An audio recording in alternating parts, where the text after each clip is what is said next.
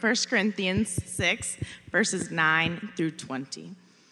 Or do you not know that the unrighteous will not inherit the kingdom of God? Do not be deceived. Neither the sexually immoral, nor idolaters, nor adulterers, nor men who practice homosexuality, nor thieves, nor the greedy, nor drunkards, nor revilers, nor swindlers will inherit the kingdom of God. And such were some of you. But you were washed, you were sanctified, you were justified in the name of the Lord Jesus Christ and by the Spirit of our God. All things are lawful for me, but not all things are helpful. All things are lawful for me, but I will not be dominated by anything. Food is meant for the stomach, and the stomach for food, and God will destroy both one and the other. The body is not meant for sexual immorality, but for the Lord, and the Lord for the body. And God raised the Lord, and will also raise us up by his power. Do you not know that your bodies are members of Christ? Shall I then take the members of Christ and make them members of a prostitute? Never. Or do you not know that he who is joined to a prostitute becomes one body with her? For, as it is written, the two will become one flesh. But he who is joined to the Lord becomes one spirit with him. Flee from sexual immorality. Every other sin a person commits is outside the body, but the sexually immoral person sins against his own body. Or do you not know that your body is a temple of the Holy Spirit within you, whom you have from God? You are not your own, for you were bought with a price. So glorify God in your body. This is the word of the Lord. Let's pray together. Lord, we thank you for your word, which is like a love story. It is the ultimate love story of you pursuing your bride to hell and back, to have her, your people. Lord, I pray that you would help us to hold that in our hearts as we think about this very sensitive, beautiful, powerful area of our lives. In Christ's name, amen. Well, as you heard referenced earlier in the service, we've been talking about what it means to be renewed by God. And this week, we're going to talk about renewed sexuality. I have to tell you about a little thing that happened before the service. When we give our children's bulletins, we often have the title, and then we have an empty space and say, draw a picture of this theme. And a couple of kids came up to me and said, Pastor Glenn, is this appropriate? Do you want us to... You don't have to draw any pictures this week, okay? Anyway, every now and then, right? But we had to talk about this. We had to, for a couple reasons. One, it's a powerful part of our humanity. It's a powerful part of our humanity. Second of all, it has become more and more a public part of our humanity. In the last 40 years, of course, but even more recently, for instance, through debates about gay marriage or transgender issues. I mean, it's just something that is in our culture regularly. But it's also something that's very personal to us. And I'll confess to you, that's what makes it hard. Because each one of you has your own story. Like I have my story. And I don't know that story. I don't know if it's positive. I don't know if there's trauma. It's just a hard thing to talk about. In many ways, I wish, we could just do one-on-one meetings in my office so I could learn more about you. One of my fears is that I would not hurt anybody. No, that's my heart as we talk about this. It's a personal issue, but it's also an issue that has never been one that the Bible has shied away from. You find it in the book of God. The letter you just heard was a letter to a church. It's a public affair, and this is one of the things that sometimes the church has not done well. Sometimes in my premarital counseling, often I'll say, how many of you actually talked regularly in your home about the gift of sexuality? And maybe a couple people. You know, a lot of folks will say a book just appeared on our coffee table one day. And I think, you know, maybe an angel brought it. I don't know. It depends on how good the book was. And I'm a little challenged here. I got a 30-minute sermon. And by the way, I want you to notice the clock is off the wall. That ought to scare you. So I'm going to try to honor the fact it's off the wall. Is there any way to bring this volume down just a hair? Because I might get excited and start to scream. Not too much, but just a little bit.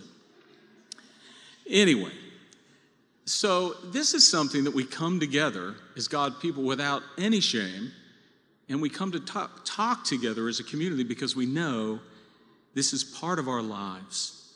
And one of the wonderful things, although a short sermon can't cover it all, or just a few passages, it can't represent all that the Bible has to say about this issue.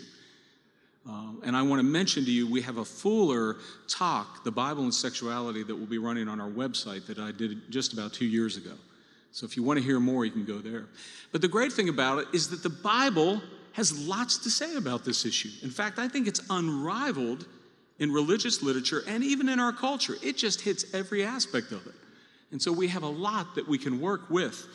This week, we're just looking at one passage.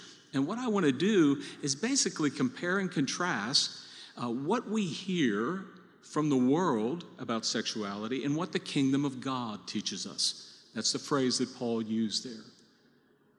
Just compare those two things together. And I want to do it looking at two different points. The first one is this. What the world tells us about sexuality is that it's appetite. What the kingdom of God tells us about sexuality is that it's intimacy. So it's appetite versus intimacy. Now, I probably don't have to make that appetite point strenuously, right? You just could turn on the TV, any advertisement. I came across a little article on Business Insider, the website, and it said this: even the most conservative of companies rely on sex to sell their products. It plays into one of our deepest human desires. As long as people desire to be attractive, desire romance, intimacy, advertisers show how their products help meet those desires. Products play a role in society's intimacy equation. Now, I'm going to take a little issue with the way that they make intimacy and sex the same thing. But you see, it's this recognition, of course. Now, we would expect that maybe with health and beauty products, but it goes way beyond that, right? Whether it's selling hamburgers or motor oil or furniture. And what do we learn from that? Well, two things. One is we understand that many times the world will use desires to trigger other desires. And that's what's going on there. But another one is this: that sexuality is thought of in our culture as basically just another hunger to be filled, just something else to be taken in and consumed. And it is not a modern idea, actually. It was alive in the church of Corinth. In verse 13, Paul is quoting one of their slogans. And one of the Corinthian slogans was, food is meant for the stomach, and stomach is meant for the food. And that basically means this: the body should be permitted to have anything it desires. That was the understanding they were working on. The body should be permitted to have anything it desires, meaning that desire is justification enough. And that's basically where we are in our day and time. Many people would simply say, my desire is present here, and isn't that just enough to fulfill it? In fact, you'll hear a spiritualized version of this where folks will say, well, didn't God give me this desire? If he gave me this desire, then shouldn't I act upon it? This is a common thing that we hear in our culture. The problem is we know that that's not the full story. We also know that we have over-desire. We talked about that a couple weeks. That's really what the word lust means in the Bible. It's to over-desire things. And we know that over-desire often leads to damage. Paul mentions several different activities that fall into this. One theologian says this list we get on the front end is really a list of grasping behavior, grabbing behavior. Someone that grabs and grasps for money will tend to be unethical in their business practices. He calls them a swindler. Someone that is grasping to escape will become a drunkard, an alcoholic. It's that sort of behavior. Well, how does it work out in sexuality? How it works out is we end up sexualizing everything and everyone. Now, I want you to imagine for a second that you have a friend that really likes ketchup. And, you're used to this friend, basically pulling out the ketchup. You serve them a steak, and they put it on the ketchup. Okay, yeah. Serve them eggs. Ketchup's going on the eggs. But you notice something's evolving. You're having an ice cream sundae with them. They put ketchup on it, Or they take out a piece of chewing gum, and then they have a little travel ketchup thing, and they have to line a little bit on it to eat it. It's just growing more and more. At some point, you would say, what is this with you? You're over-ketchuping. Right? Well, I'm convinced if someone came from another planet and just observed the way we do sexuality, they would have the very same response. This is just a society that is obsessed with sexuality. Over-desire is what we're talking about here. And what happens, there's two things that sort of run behind it, and it was happening in the Corinthian community as well. And it was this view that what I have in my mind and my desires, when I act on them, it really won't affect my body or my soul. It's dualism. It was Greek dualism. But there's modern dualism as well. It's the same idea that I've got these desires and ideals and I can act on them, but somehow my soul and my body won't be impacted by them. But we know that's not true. We know that over-desire, because we're unified people together, we fall prey to this. And I mentioned a couple weeks ago that because of some medical issues in my life, I recently had this encounter with my doctor where he just shot straight with me. And it blew right through my idealism. I just sort of lived in a way where I was going, I can live this way and it's not going to impact me. And he brought my worlds together.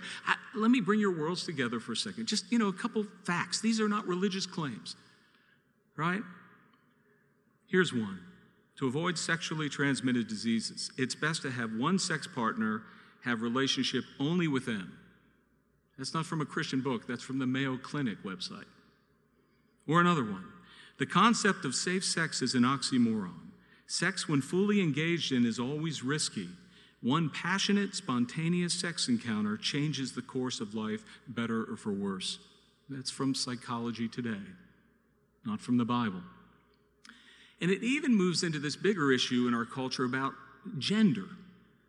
Maybe some of you saw the article a year ago by Dr. Paul McHugh, and he was the chief psychiatrist at Johns Hopkins. Now he's the distinguished service professor there. And he wrote a provocative article about a year ago, appeared in the Wall Street Journal, but you can find it in other places, where he said transgender surgery isn't the solution. And he wrote it because he had seen years of the impact. For instance, that those that have sexual reassignment surgery, 20 times more higher to commit suicide. Or that 70 to 80% of the children that expressed those feelings grew out of them naturally. And so basically said, we don't do that surgery anymore at Johns Hopkins.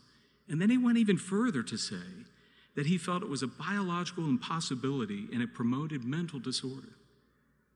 Now, again, I'm not giving you Christian apologetic here. I'm just saying we have to live in the world we're in.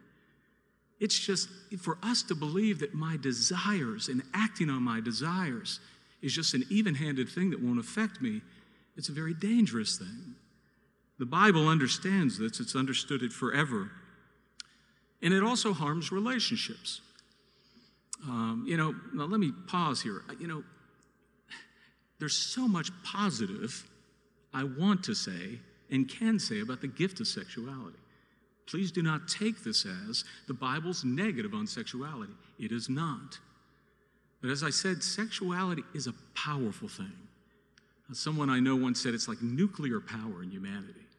I mean, there's no way to engage it without something major happening. And relationships are one of those places that this desire things comes, to play.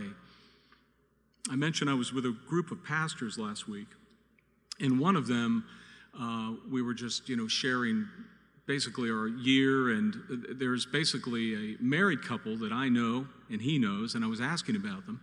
And I knew that the husband had committed adultery and left the marriage. And I was asking how she was doing, asking how he was doing, and I said, give me some insight into this. And he said, well, I asked him about what the trigger was, and he said, well, I had an ex-girlfriend that had a divorce, and she asked if I would meet for coffee.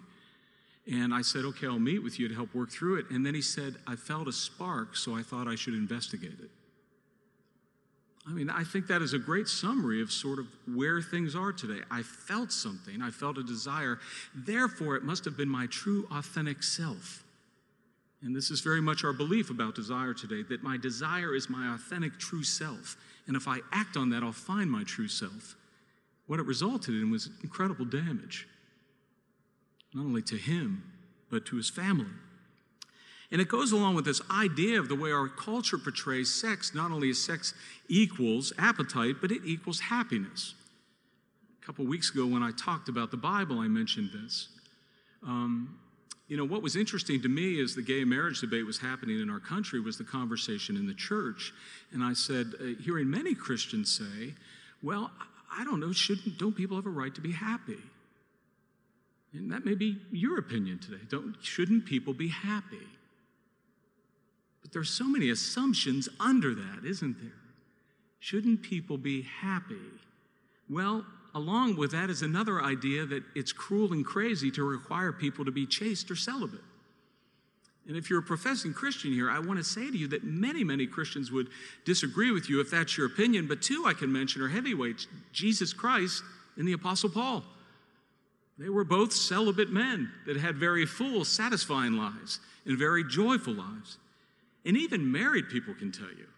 I mean, it's not like married people are having sex 95% of the time, right? I mean, you're learning how to build friendship. Tim Keller would say that marriage is friendship spiked with romance. And it gets to a deeper thing here, and that is the unique Christian way that we understand the purpose of sex. If you understand what the Bible says, you understand this, that it's always within the covenant of marriage, but marriage is temporary.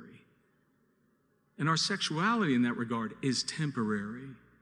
And the destiny of God's children is to be married to Him and to live as chaste brothers and sisters throughout eternity with God. I'll get back to that. But what I'm getting at is, what I'm saying is the Bible tells you it is not essential. It is not essential to your happiness to have sexuality in your life. And that is modern heresy, right? That for you not to be sexually active is considered essential in our day and time. But what is it? How does the Bible look at it? Second thing, intimacy. The Bible understands sexuality as intimacy. Now, I chose this passage on purpose because we get some of the most intimate language here. And sometimes you can tell, is this passage talking about a earthly husband or wife, or is it talking about God and His people? You find some of the same language reflected from Genesis in the passage. But you heard this verse. You can look down and see it. The body is not meant for sexual immorality, but for the Lord, and the Lord for the body. Then later, you are not your own, for you were bought with a price. So glorify God in your body. You see the logic there of Paul, don't you? That he's basically saying that the thing that goes before understanding our sexuality is intimacy with God. That is the fountainhead, intimacy with God. Unless you understand intimacy with God, you will never understand sexuality. You'll never fully understand it. The similar one flesh union between a man and a woman, we find this, but he who is joined to the Lord becomes one spirit with Him. This is so different from what we hear, because what it's saying is that it is saying that your intimacy with God is the reality and sexuality is the shadow. Intimacy with the Lord is the reality. And our sexuality is actually in many ways an analog, a metaphor, a shadow of what God meant for us to be. I've mentioned before this exchange between a pastor and a woman he was counseling. I don't think I've ever read the quote. And he was counseling a woman with a sexually broken past. And I want you to hear how he applied what I just said. At first, I had to settle for the details of her sex life because sex was the only language she knew for describing relationships of intimacy. At a later time, when she came to understand herself in relationship to the person of God, she then also learned the language of prayer. I mean, what an insightful thing about who we are spiritually, who we are physically. The Christian faith says that we had a breakup with our most significant lover, God. Sin caused a breakup where we turned from him. And sometimes, after a breakup, you'll go looking anywhere to fill the hole. And that's what humanity has been doing. I mean, we do it lots of ways, right? There's umpteen manuals and umpteen articles and websites you could do. What I want to tell you this is the best manual on sex is the gospel. That's the best manual on sex out there. The way that God loves his people, the way he draws near to his people, the way he comes and gives up all to have us. And actually, the best seminar you can attend, now hold on to your seats, is the Christian community. Living faithfully in the Christian community is the best seminar you could attend to understand what biblical sexuality is about. Because it introduces us to the family of God. I want you to listen to two other places in the Bible, and I'm giving you these verses because I'm posing this question. If it's true that we live in a society, and all of us are affected by this, by a heightened, hypersexualized society, how do you get out of that? How do you grow out of that? It's very hard for us. Listen to these two verses. In 1 Timothy, the Apostle Paul writes, "Treat older men as fathers, older women as mothers, younger men as brothers, younger women as sisters in absolute purity." And then in the book of Thessalonians, "For this is the will of God, that you should abstain from sexual immorality, that each one of you know how to control his own body in holiness and honor, that you abstain from sexual immorality, that each one of you control his body holy and honor." I mentioned that. "Not in the passions of lust like the Gentiles who do not know God, that no one transgress and wrong his brother in this manner, because the Lord is an avenger in all these things." There is so much just in that verse.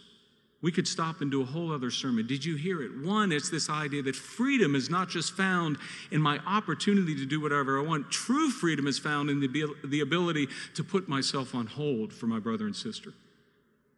Not saying yes to my desires, but rather the ability to say no to my desires. That's true freedom. Another thing it mentions is just the dignity and honor that you and I have been made with. If we saw one another as God sees us in the likeness of God, we could never treat someone as an object. We can never just observe them as something that I would consume. More so, you see the tie in that he said those that have that mentality are ultimately those that don't know God. You don't know the intimacy, so that's why you're living that way. It even references that God is an avenger. God is jealous. I want to tell you something. God is jealous over your sexuality. For those of you that have experienced trauma, for those of you that have been taken advantage of, you need to know that your lover, God, is jealous over that. And he will avenge all wrongdoing. But lastly, we even hear this idea of transgressing our brother. It reminds us our culture, is trying to work this out about consent. What is consent? Yes means yes, all these different things. But you know something? The Bible even takes us one higher. It says this: your obligation goes beyond consent, because you can have someone consent and you can still take advantage of them. The Bible calls this as something greater. Even if someone consented and you don't think it would be good for their soul, you don't. It's just a different ethic we're getting here in the Bible. And so as we come into the family of God, we learn something through all those verses, and that is sexuality is just one form of intimacy. It's like a river that has run out of its banks, and the whole place is flooded. But it's meant to be one bank, one river, amidst many rivers. And one of the reasons that we don't really understand this is because we don't understand spiritual friendship. That's what's been lost in our society. The idea of deep, committed spiritual friendship. And we're going to have a class on that in 2 weeks that Bob Baldwin's going to speak at. And I really urge you. Bob has thought more about this than I think many people in our community. I've learned so much from him. Now, I recently heard a comment by Rosaria Butterfield. And some of you may have heard of this woman. She got some press because it's sort of a radical story. Here she is, a postmodern feminist queer theory tenured professor at Syracuse. And she is also gay. And she has a conversion. She meets this pastor and his wife, and they just invite her over for dinner, and she becomes a Christian. And so now she goes around and lectures, and she was recently in D.C. I didn't get to see her, but someone who was there she said something very challenging. She said, you know something, the gay community does community far better than the church does.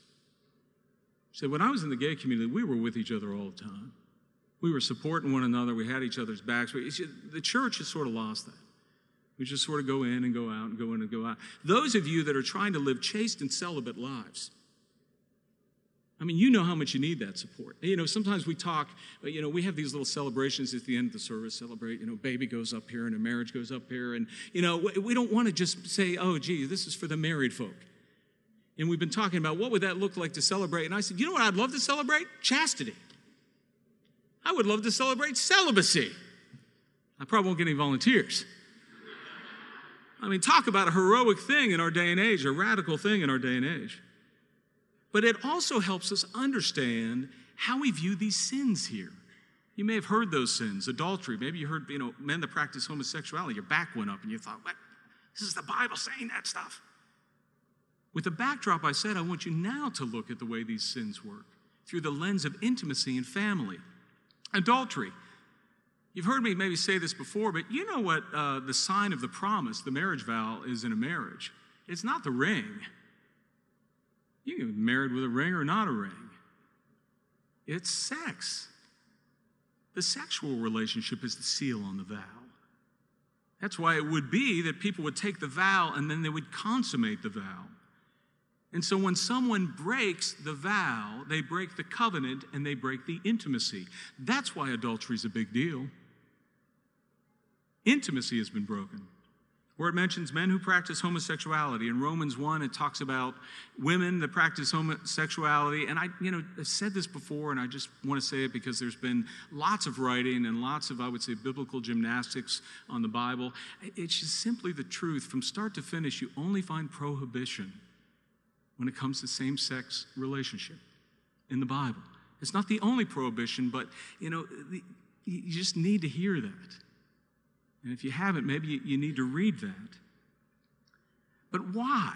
Is it just because God, hates people that struggle with same-sex desire? Of course not.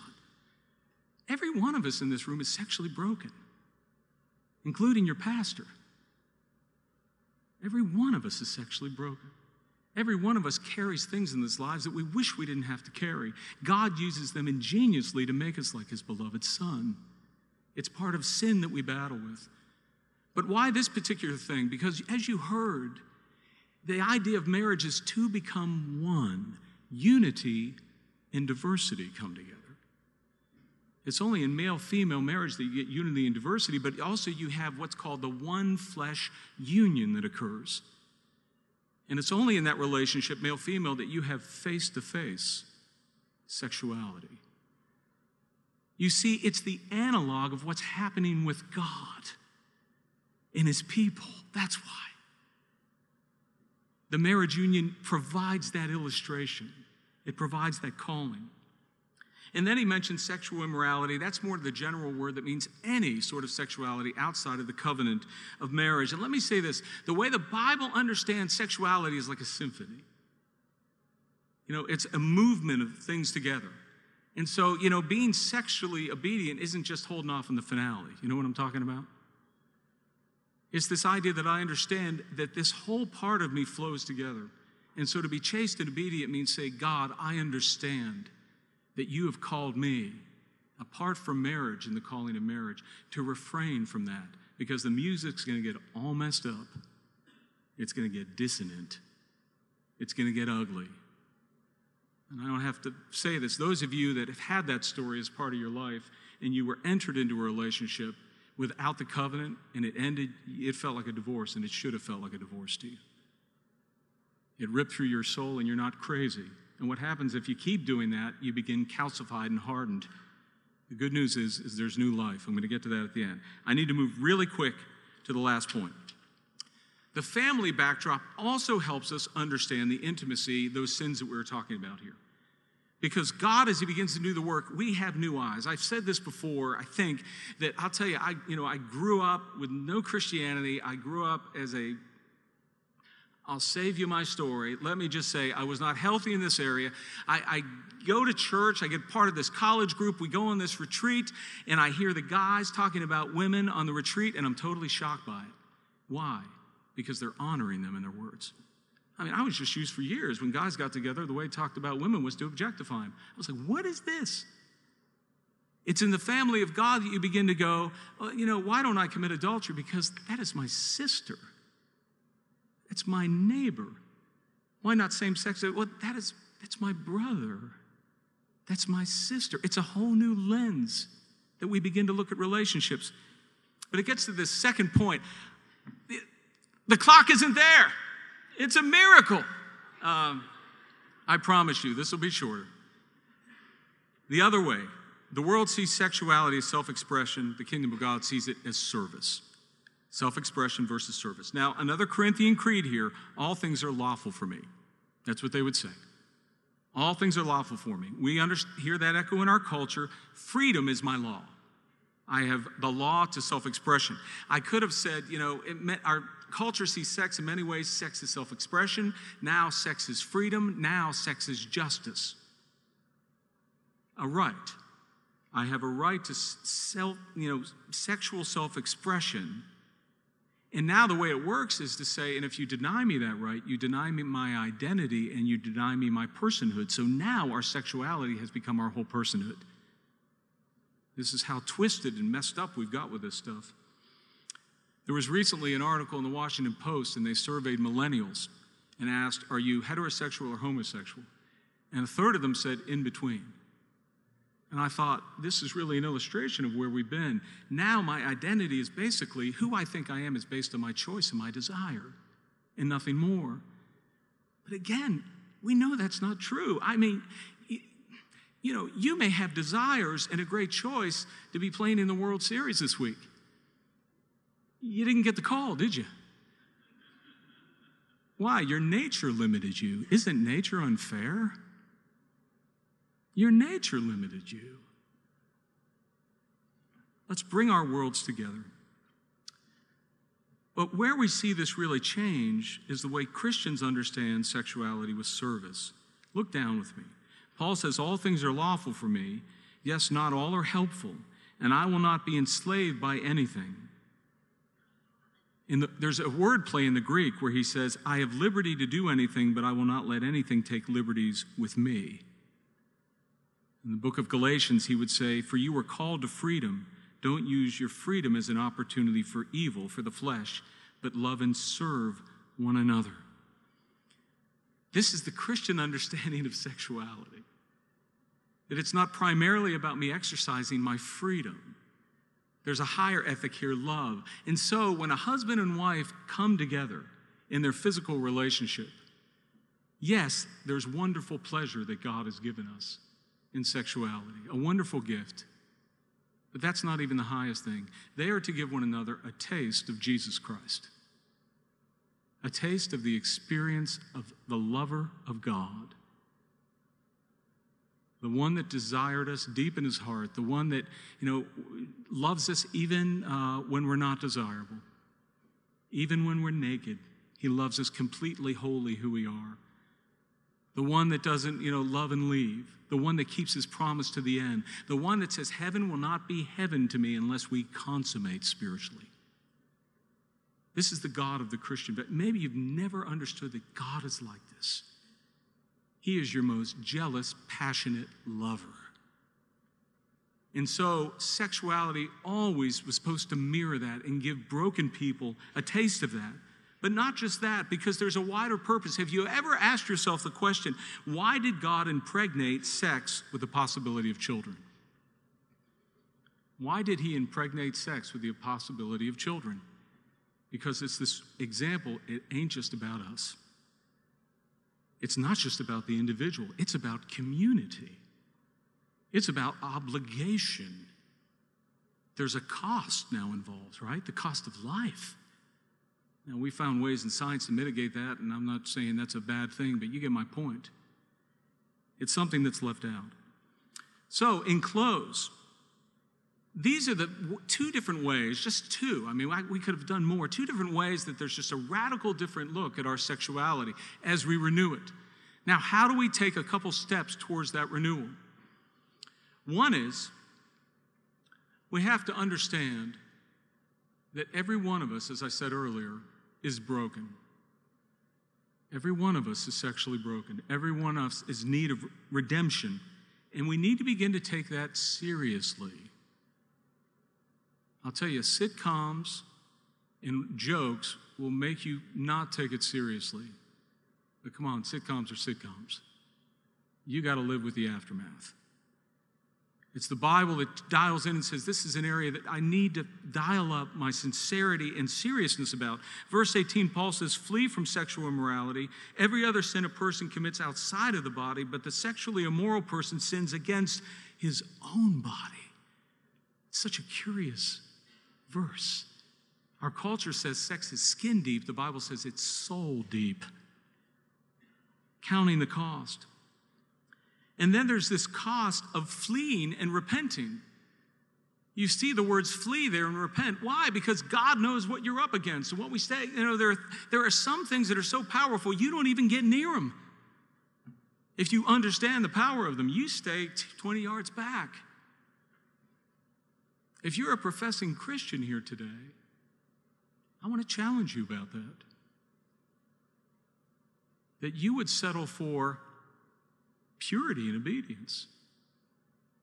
And you would understand that your lover, God, will not let you rest until he has it. This is what he does.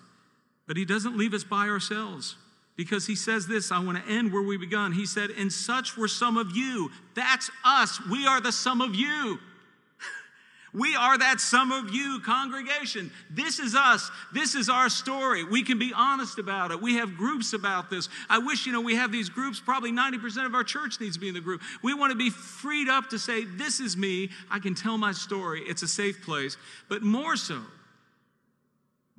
he goes on to say, but you were washed, you were sanctified, you were justified in the name of the Lord Jesus Christ and by the Spirit of our God. In the original Greek, there are buts between each one. He's saying, but you were washed, but you were justified, but you were sanctified. He's emphasizing it over and over. Don't forget that as you get connected to God through Jesus Christ, you're wearing the white wedding dress. As you get connected with the bridegroom who's holy and righteous through faith, you have a new beginning. The past is the past. It was. This is a new day. Cleansed, sanctified. That means the dominating power of it is broken. You don't have to keep doing the old cycles. Don't let your mind tell you that. You've been justified where God legally says, guess what? This person is no longer guilty. They have no more shame in this area. This is how bold the Bible would go to. We need the gospel. We need the gospel of grace if we're going to renew ourselves in this area. And my friends, the sweetest news is that God is doing it and will do it because he just loves you too much. Let's pray. Lord, would you help us? You know us. You know our stories. Lord, I pray particularly for anybody in our room tonight that is feeling particular shame and guilt right now or condemnation. It's one thing to feel conviction, Lord, but it's another thing to feel like you got no hope. I pray you would deliver them from that through the gospel. And for those that are struggling and battling every day and they're so weary, Lord, oh, Lord, I pray that you would strengthen them with the gospel by the power of your resurrection spirit. And for those that have tasted new life, I pray that they would want more and more. Oh, God, make us the bride you want us to be. In Christ's name, Amen.